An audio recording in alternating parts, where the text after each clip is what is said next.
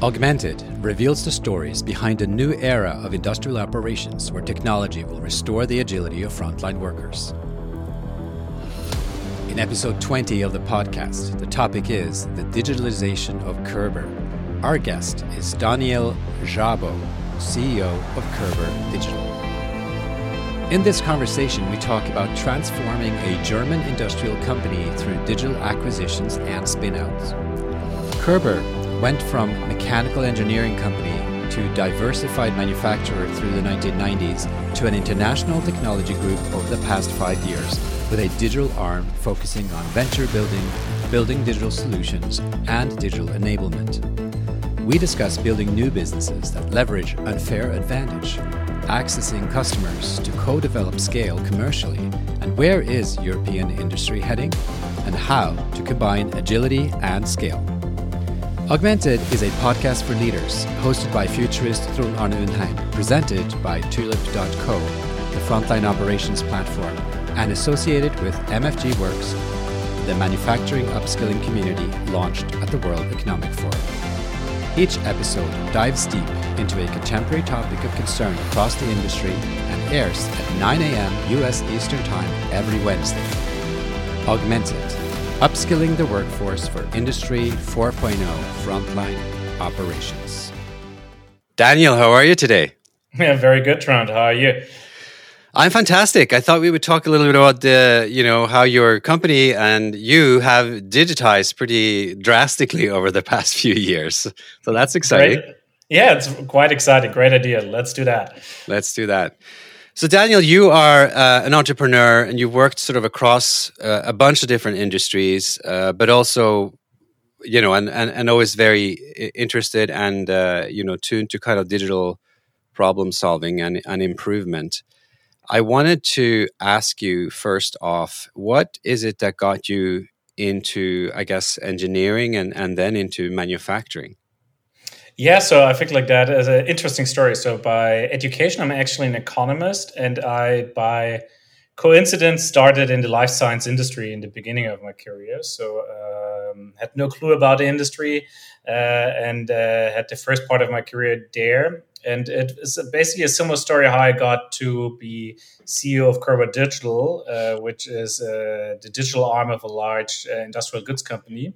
Came basically through my experience around digital in the pharma space, because originally I started as chief digital officer for the pharma machinery business of Körber. And then through that, I basically came into heading the overall digital business area. And Körber is interesting because they were, of course, like most companies a while back that were in engineering and manufacturing. They were, of course, a mechanical company. They had factories, they had products, but they weren't necessarily a digital company. It is a bit of a conglomerate, right? It's now involved in a bunch of different business areas from pharma to various sort of supply chain, and then involved in manufacturing and production of various goods, with I guess a focus on both hardware, software, and IoT. Now you have transformed it, and you are leading a digital arm of Körber. Can you tell me a little bit about how this transition happened at Körber? What instigated the transition? And I understand part of the transition wasn't just to create this specific digital entity that you're heading up that we'll talk about, but it was also a bunch of acquisitions. So, as much as you know about this story, it's just an interesting story in, I guess, an industrial company transforming over time. Yes, certainly. So maybe let's go a little bit back, because I think it's relevant for the discussion. So Körber was created by an entrepreneur by heart, a guy called Kurt Körber, 75 years ago. And at that time, he was really today you would call him a visionary tech entrepreneur. At that time, I think it was called a little bit different. But he basically started doing machinery goods and for the tobacco industry. That's where the company started. And was very early on investing in technology, investing into digital product, chip design, and so on for serving that industry with machines. And then a while back, basically, the decision was taken by the board to say, okay, digital, if we want to be a technology leader, we need to lead with digital technology. And the company is growing since years through acquisitions, right? They created new industry arms. So we're also active in the supply chain field, the pharma space, and tissue manufacturing. And we grow by buying entrepreneurial organizations largely, and both on the machinery side, but also on the software side. So there's a very, very strong will and appetite to become a digital leader in the manufacturing space. And you see this not only with Körber Digital, I'm sure we're talking about that a couple minutes later, but also with some of the businesses we're having in our business areas. So we are the market leader for MES systems in the pharma space. For example, we are third largest warehouse management software provider globally. And we always have this combination of hardware and software in the IoT space. And that is basically going through the strategy since, I would say, about 5 years and very consistently. So these acquisitions that were made were all happening, I guess, over the last, at least what I have in front of me here, over the last 5 years. So there were, back in 2016, Cubica Logistics, and then a company called MTC, Big Rep, and then Systech and Conion and Centric, Cohesio.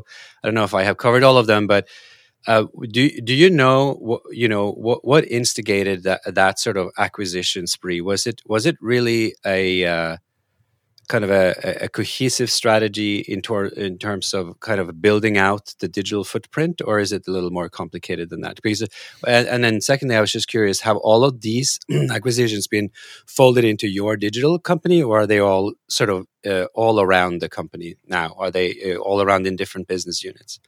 So let me try to answer the first question first. So I'm not in all the details because I just joined in 2019 the organizations, but it's basically, from my understanding, the result of a strategy planning out to become leading players in the industry verticals we are playing. And these companies are basically contributing to that, and a lot of those with software products. And to the second question, so they're not all folded into Körber Digital. Körber Digital is basically acting as a company builder that builds standalone own companies, software companies. And these larger companies are then folded into the corresponding business areas. So, for example, the MES leader is called Verum, the company originally, but it's now a Körber company. And that is part of the business area pharma, because we basically go industry by industry with the full solution suite, being it software and hardware. And that's how we structure it for the moment. So tell us a little more, about how the digital unit that you run, the self-standing Körber Digital unit, what goes into the thinking there, and is it so that you were there from the beginning, from the inception of this entity?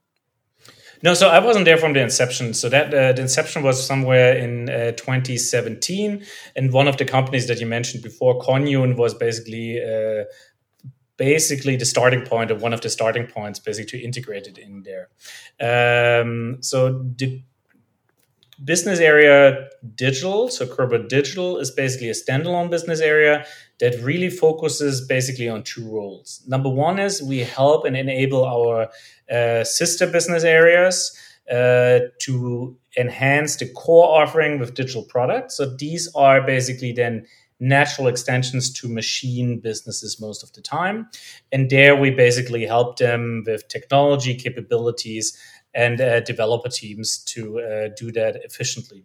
And then the second role is really focusing about creating new sustainable business for the future. And there we're focusing on AI-powered manufacturing solutions.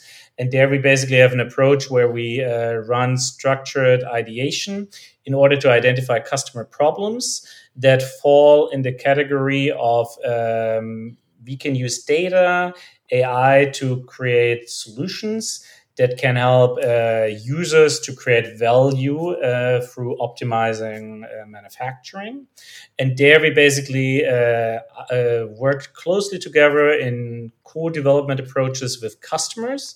And when we see that we have strong enough potential, which means typically that we have a proof of concept that we can create value that is significantly enough, that we have the potential to build an industry solution that is machine agnostic. So we don't build software products that optimize Kerber machines, but we build software products only that optimize the entire fleet installed in the industry. So that's what I call machine agnostic, which is a little bit untypical if you come more from the machinery space. And thirdly, we go for big ticket items. So we only look at opportunities where we do believe that they have unicorn potential, even though scaling takes a little bit longer typically in the industry space. And then we create standalone entities, hire dedicated management teams, and we're basically working along the lines to build a portfolio of successful software as a service companies that increase production efficiency through AI, with the goal to have 2 to 3 companies per year incepted. And then over the years to have a portfolio with the overall goal to become a leader in AI-powered manufacturing efficiency across industries, even though we start today mainly through leveraging our unfair advantage of having close relationships with industry customers in certain industries, having a lot of trust and a good way to commercialize. But then in the next step, we also always look, how can we go in other industries once the product is proven and has shown value? And Daniel, where are you on this journey today? Because if you said it sort of started around 2017 and with Kongyun in 2018, that's not a long time ago. It's basically 3 years. It's not a long time to create a portfolio of digital companies that are transforming the industry in a unicorn way. So I was just kind of curious, where are you? So like it certainly feels much longer, right? So we're really here in a race, so to say. It's crazy. A lot of things are going on, but at the moment we have one very successful IoT company called FactoryPal that is basically bringing up to 30% productivity increase to manufacturers of tissue materials. Tissue materials is typically napkins, paper towels, toilet paper, these kind of products. And there we basically show very, very strong results, strong uptake. And we're basically scaling this company now. So we are going to the US right now, and we're really investing heavily to scale this into the market. So this is our front runner. Then we have one company which is in the pharma space to basically disrupt and optimize what is called visual inspection. So for all the vaccination shots that are now produced globally, each of these little vials that from TV needs to be inspected before. And here we're developing along the lines, as I mentioned, machine agnostic for the full industry, software as a service product, AI-based solution that transforms how this is done and significantly increases efficiency there, and therefore also can increase speed to market for drugs, especially in those crisis situations that we're facing right now. And then we have a third company which is currently close to be ready to spin out, which is going to use success psychology and gamification features to increase engagement of manual workers, and with that increase efficiency, and with that create value for the industry. So I would say we are quite advanced. I think we have like a strong model that works very well and a blueprint to do this as a traditional company, which is happened very seldom. So I would say we are in kindergarten. We're out of kindergarten. We're out of kindergarten. I would say we're probably in elementary school, and we're working very fast in direction middle school right now. Wow, lots of things to pick up on here. Well, first off, extremely fascinating story of kind of a German industrial company really transforming and embracing some new approaches here. I don't know how much you can talk about the gamification company, but it's all the rage right now to be worried about and try to solve this kind of workforce crisis, arguably, which is a bit of a strange phenomenon in the world here, that there actually is a lack of qualified manufacturing workers at a time where, you're sort of wondering, are all their jobs gone to automation? But the opposite is sort of happening. So I was curious, you may not be able to say much about it, but tell me a little bit about why you started this effort. Why do you think manufacturing workers need to be more engaged? So maybe let me pick up the topic, because we addressed it actually on multiple sides and areas, but I also get a little bit back on the gamification piece. But in principle, all of our solutions are user-centric. And what we mean is that we basically have to have this dual role, which is very different from direct-to-consumer businesses. On the one hand side, you need to engage the user, which is typically a worker on the shop floor. And on the other hand side, you need to create value for the customer, who's typically, let's call him the owner of the company, or somebody who is there to manage the P&L. So you need to keep both inside, and you need to focus on the user and make him happy or her happy in order to change behavior, and with that change behavior, trigger actions that create value.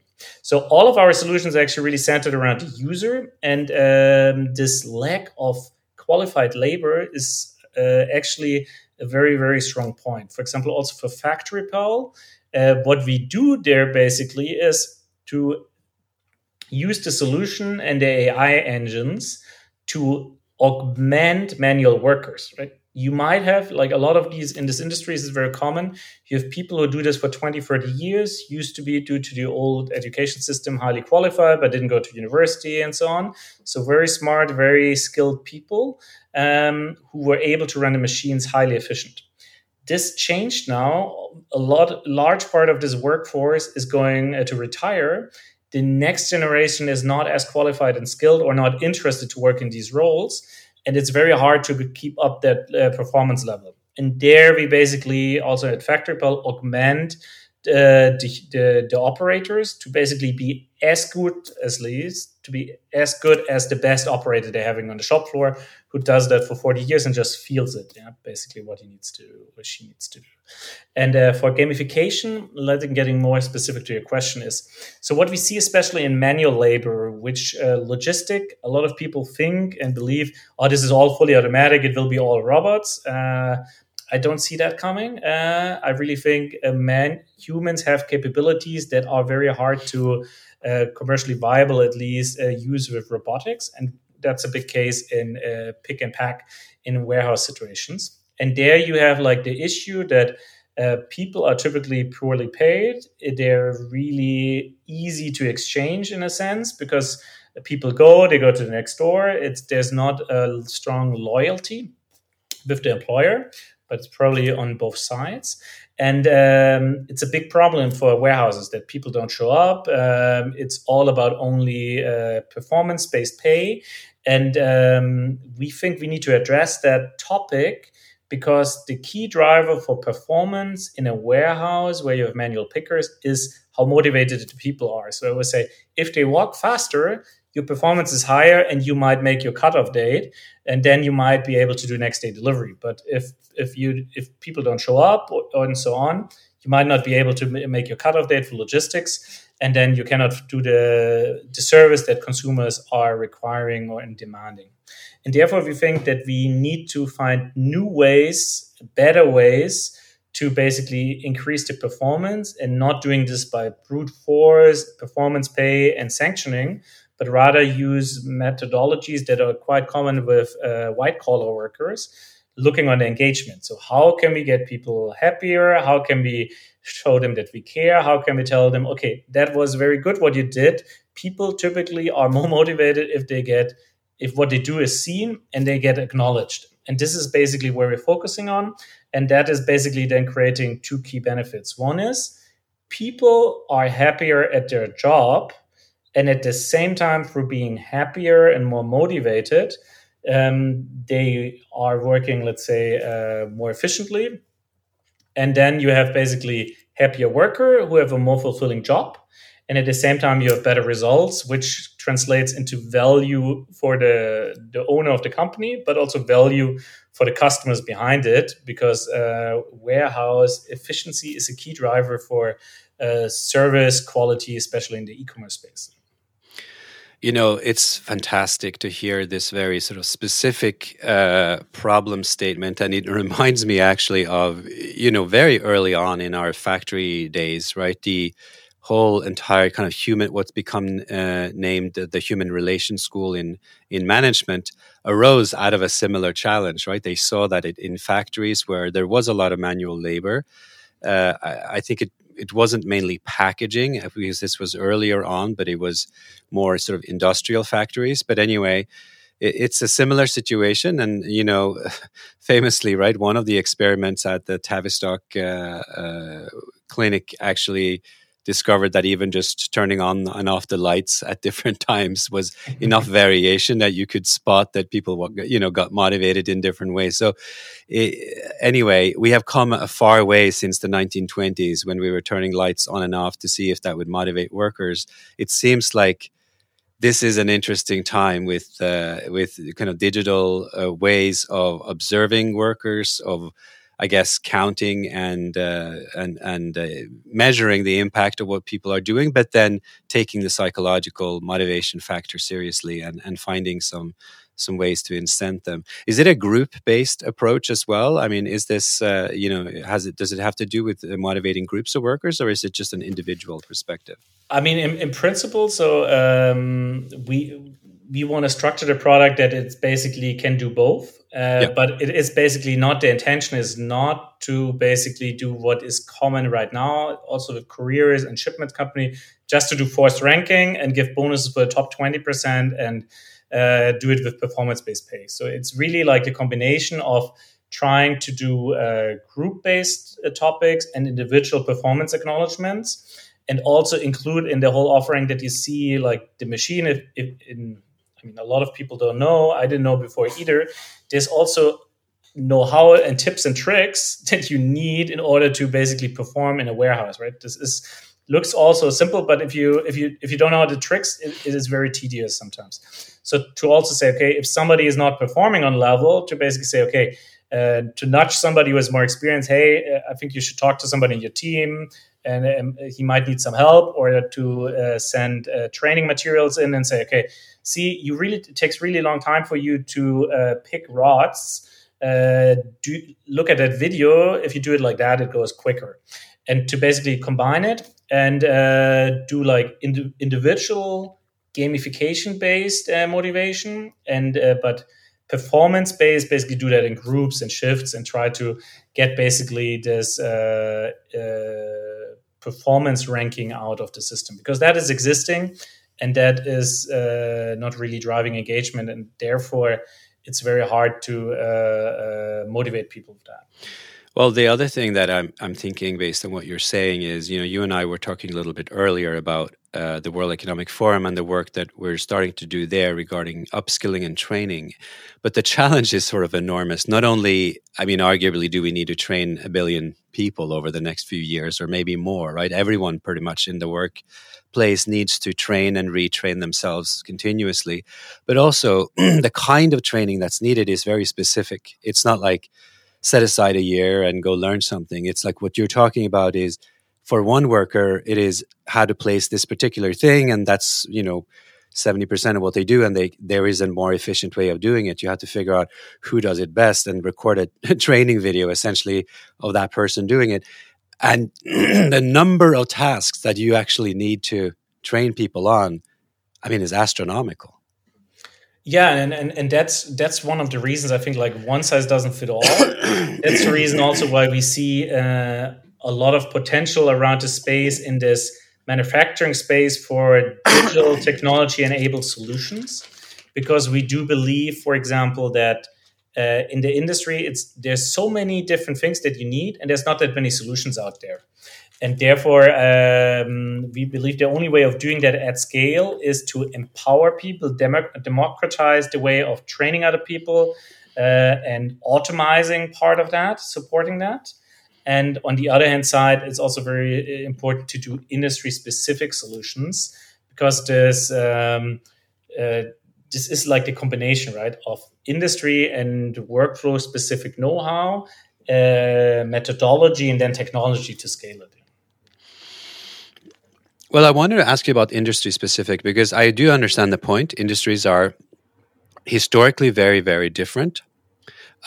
Some people, though, would argue that in the digital age, a lot of those things can be seen in a different light. That, you know, what's specific about an industry certainly isn't very obvious. So you may be right that there's something specific about tissue manufacturing, and I would invite you to tell me, you know, kind of what that is. But I can kind of imagine what it is. That has to do with, you know, how the supply chain is set up and how the actual factory setup just is very different than from any other production. And then conversely, you know, in more organic manufacturing, it's again different, right? And the regulations, of course, make industries different, whether it's a regulatory space or not.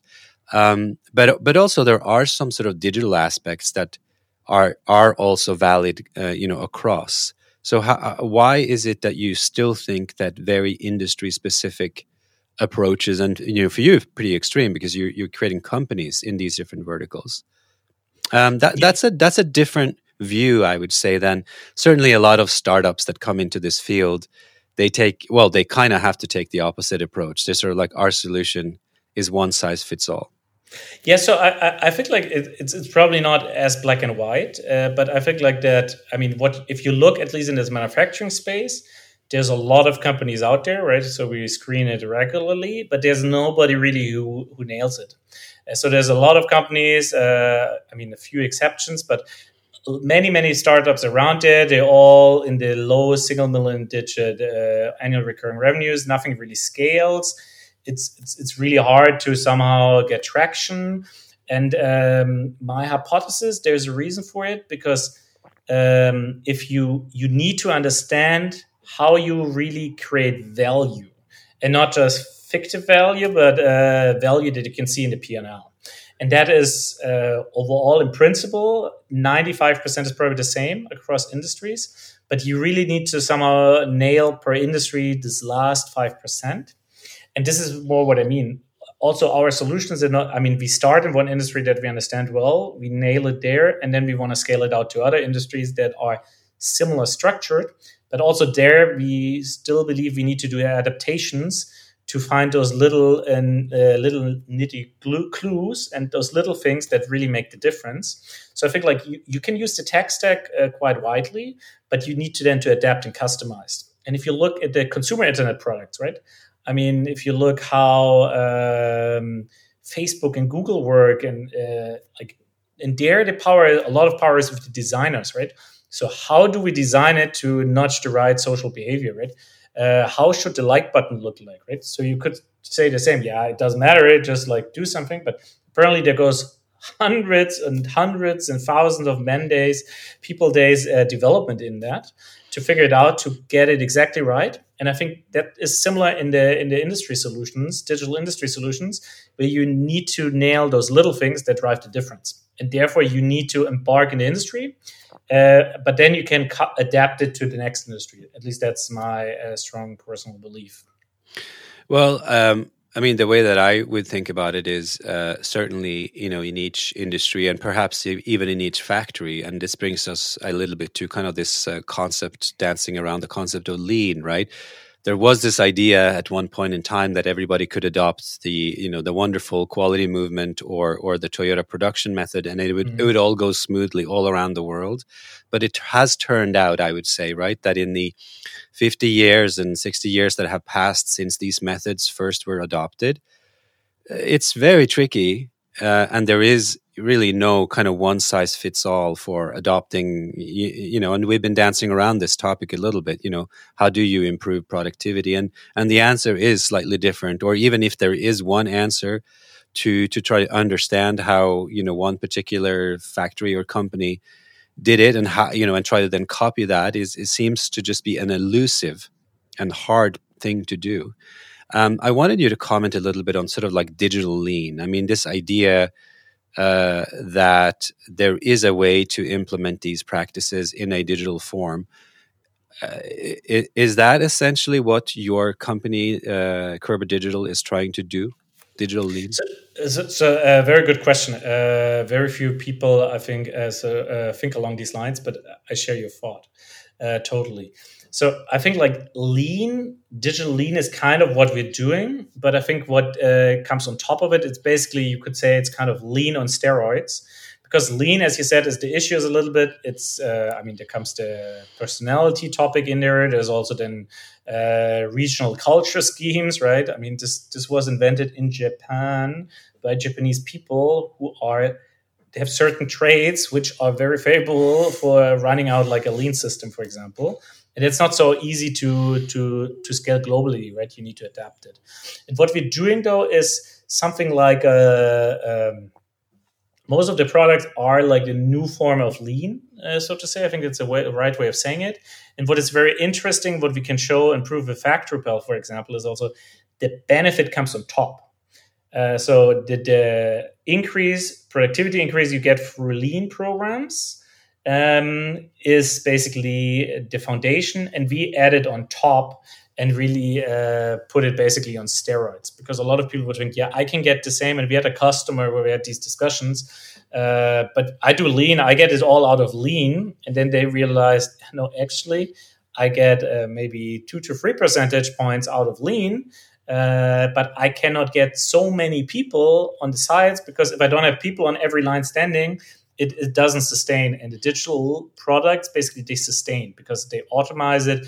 They get into the normal ways of doing. And I think that's one of the difference. It could be a very well said, like the next generation of lean movement in manufacturing. Very well pointed.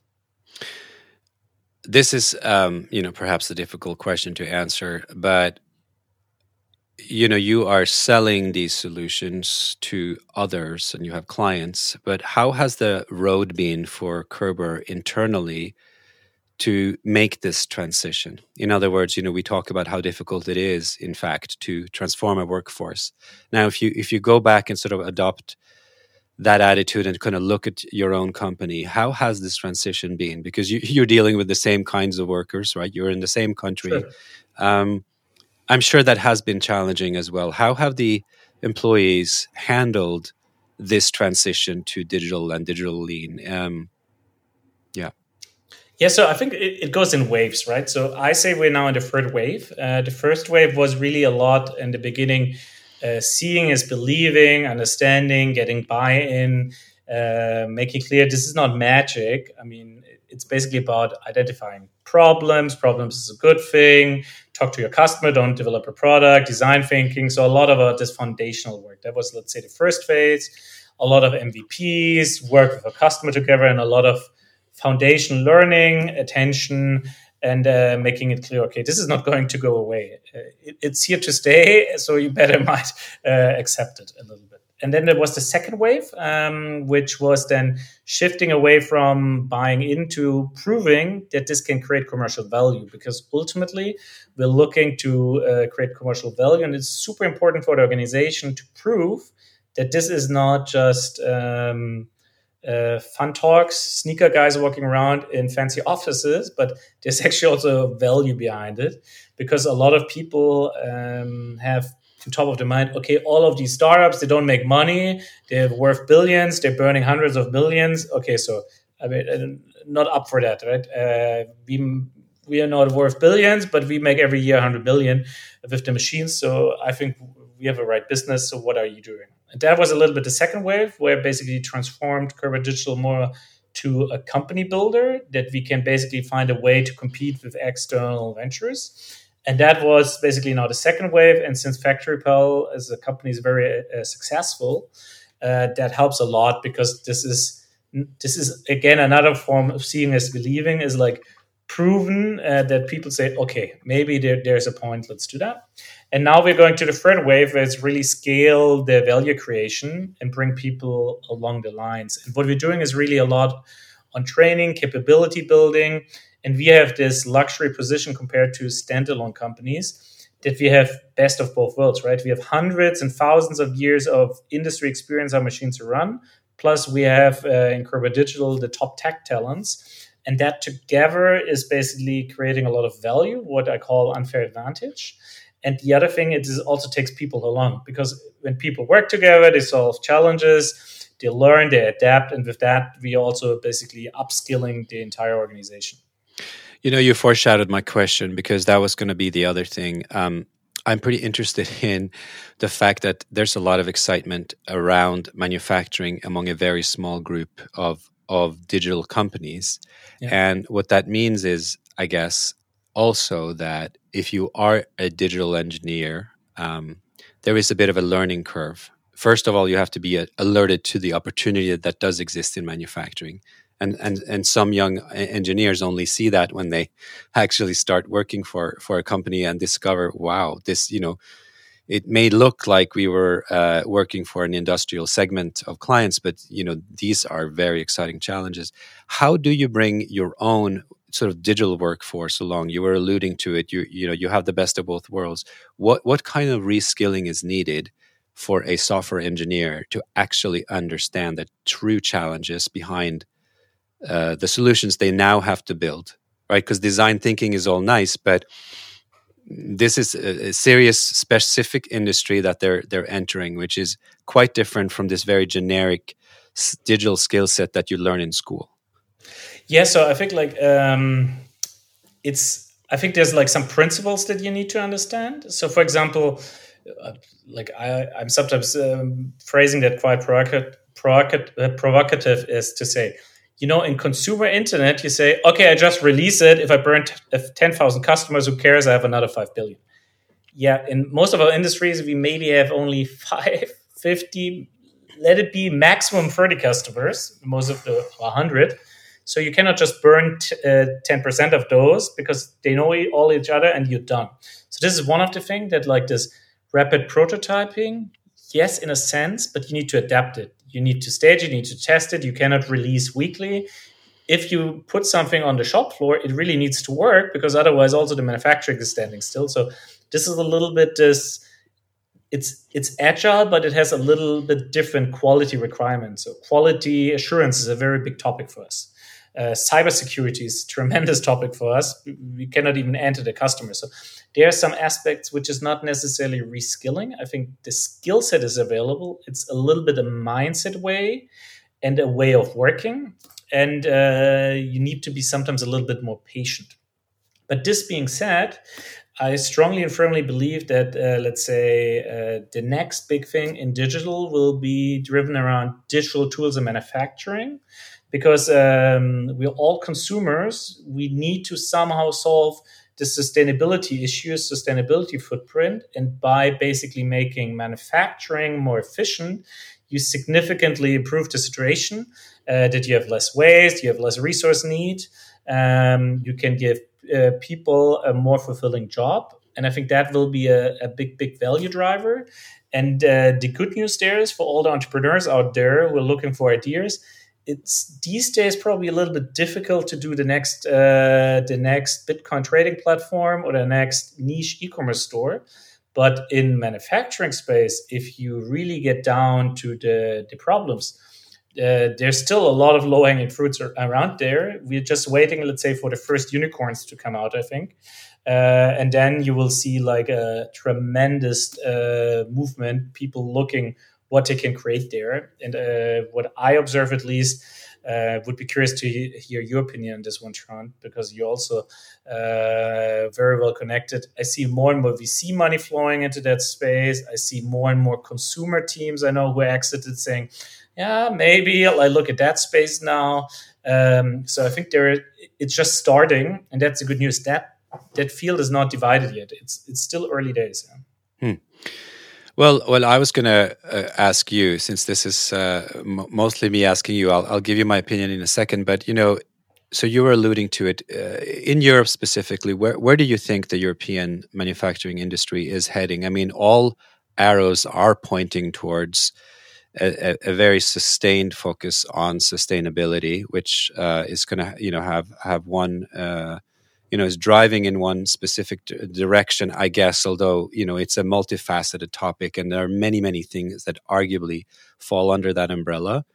But also, like you said, there is now a sustained focus on manufacturing, and it becomes really recognized, which I think, we are both, our companies are both members of the World Economic Forum. And you could arguably say that over the last year, the manufacturing platform, in that organization has taken center stage for fairly obvious reasons around the vaccine, but also around many, many other kinds of manufacturing, which we have, we've even coined this phrase essential worker to be very different and much more all-encompassing than many people who are not very aware of industrial work and of manufacturing supply chains and how those work. So arguably, if that's that becomes the sustained innovation wave, where does that lead us? Where are we heading?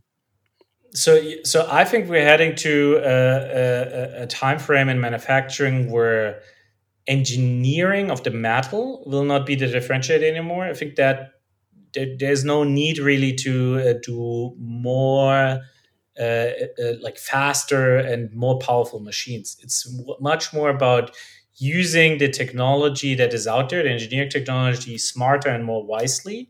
And I think the value creation in the future will come through software products in all kind of industrial spaces. So it starts straight from MES systems, right, where you are more playing in.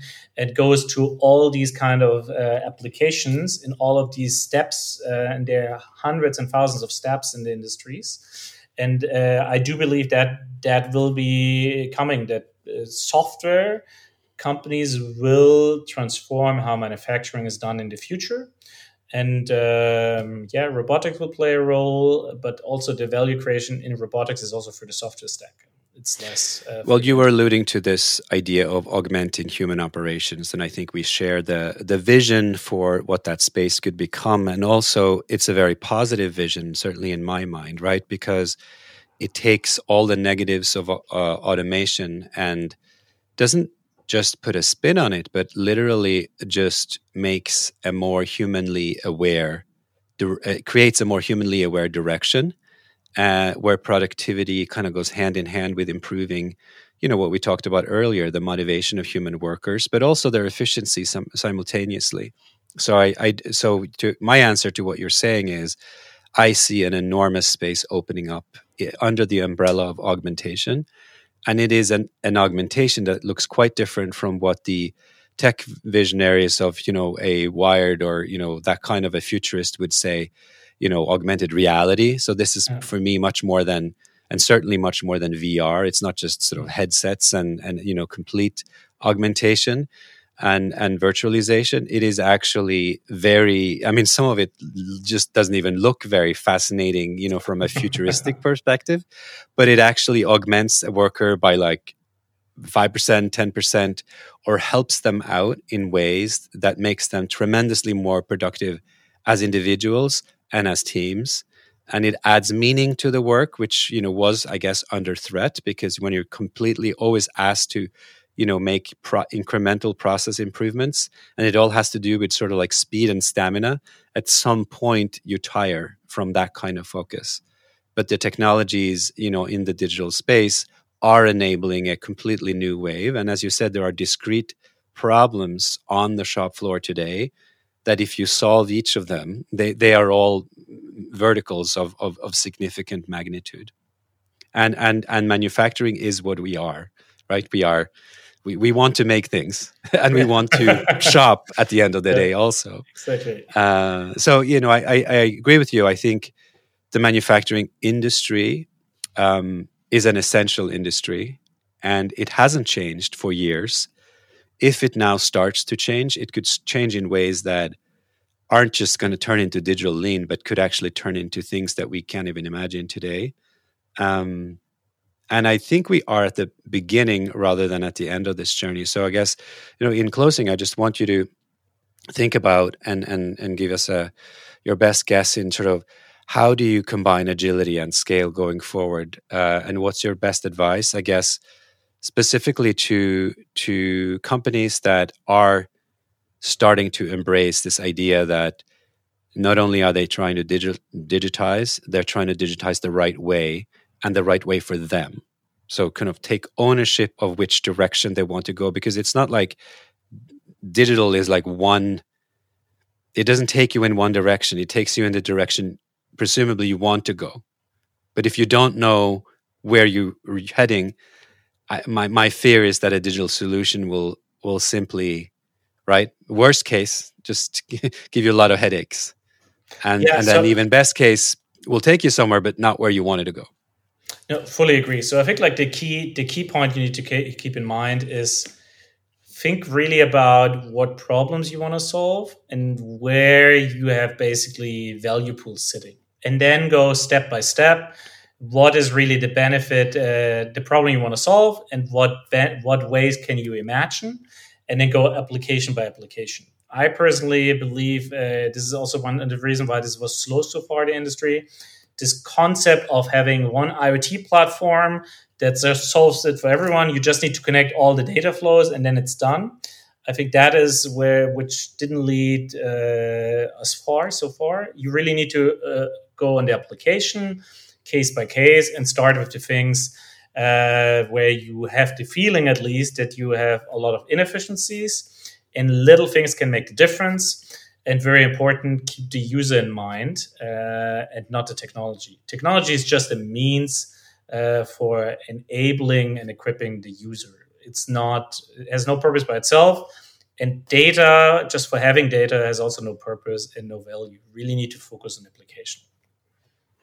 Daniel, it's been fascinating. I am so happy that you were willing to do this deep dive into, the experience that you have, through Kerber, but also ostensibly, I think, an experience that a lot of companies are going to have to go through in the time ahead. I thank you so much for your perspective.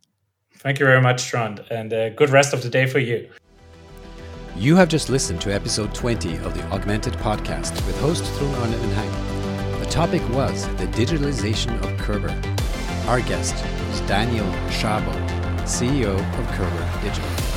In this conversation, we talked about transforming a German industrial company through digital acquisitions and spin-outs. We discussed accessing customers to co-develop scale commercially, where European industry is heading, and how to combine agility and scale. My takeaway is that Kerber's journey is still quite unique and also about to become typical, at least of manufacturing or engineering companies that want to survive. Embracing deep digitalization is a smart choice, but not the easiest feat to accomplish. Thanks for listening. If you liked the show, subscribe at augmentedpodcast.co or in your preferred podcast player and rate us with 5 stars. If you liked this episode, you might also like episode 10, Brief History of Manufacturing Software, episode 9, The Fourth Industrial Revolution Post-COVID-19, or episode 4, A Renaissance of Manufacturing. Augmented.